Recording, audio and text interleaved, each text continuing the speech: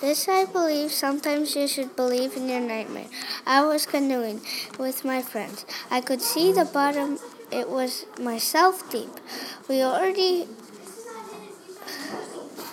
1 hour with breaks. I can see the island. Crank! Catapult!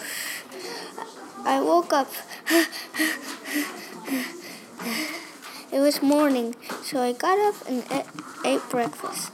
And I looked at the calendar. Oh, it's Saturday?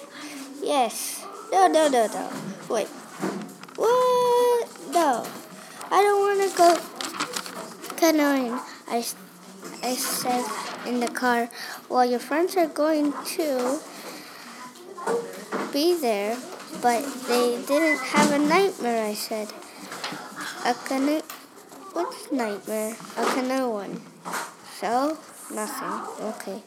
3 hours later, I was in the canoe. I forgot my nightmare. Let's go, I said. I know this place because I've been here 6 times. I already knew every single place. We were halfway, and I saw an island, and we decided to eat lunch there.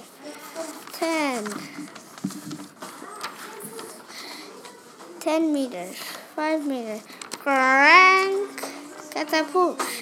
Everybody was sinking like quicksand in the water. I didn't know if I was going to make it out this time. Well, I'm still here.